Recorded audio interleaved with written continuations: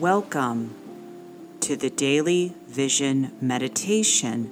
My name is Heather Picken, and today is August 24th, 2020. And if you're new to these sessions, the purpose of coming here is to practice mindfulness, particularly with your journal. So you can grab your own journal, or if you want to purchase a vision journal, go to heatherpicken.com. Grab your favorite beverage and spend some time with me, this time to go inward. And so every day I pick a different thought, quote, or journal prompt that you're going to focus on. And so today I was thinking about being impatient and how much anxiety is created waiting for something. I wish this would happen sooner. You could think about what is going on in the world, how you're feeling this sense of anxiety, or maybe you're looking to land that deal or attract more clients, and you find yourself impatient. You're planting the seeds, but nothing's happening. I know, I've been there. In many ways, in all different forms, in the form of my relationships, in the form of my fitness goals, my business. And if it's anything that I know, it's learning how to fall in love with the process of the journey, as the journey and the destination become one. Your impatience is just feedback. And what you do with that is really critical to your evolution. And so I want you to look at specifically what you feel impatient about and think about some of the ways in which you can let that go. When you let go, you start getting in the flow. So are you ready? Begin.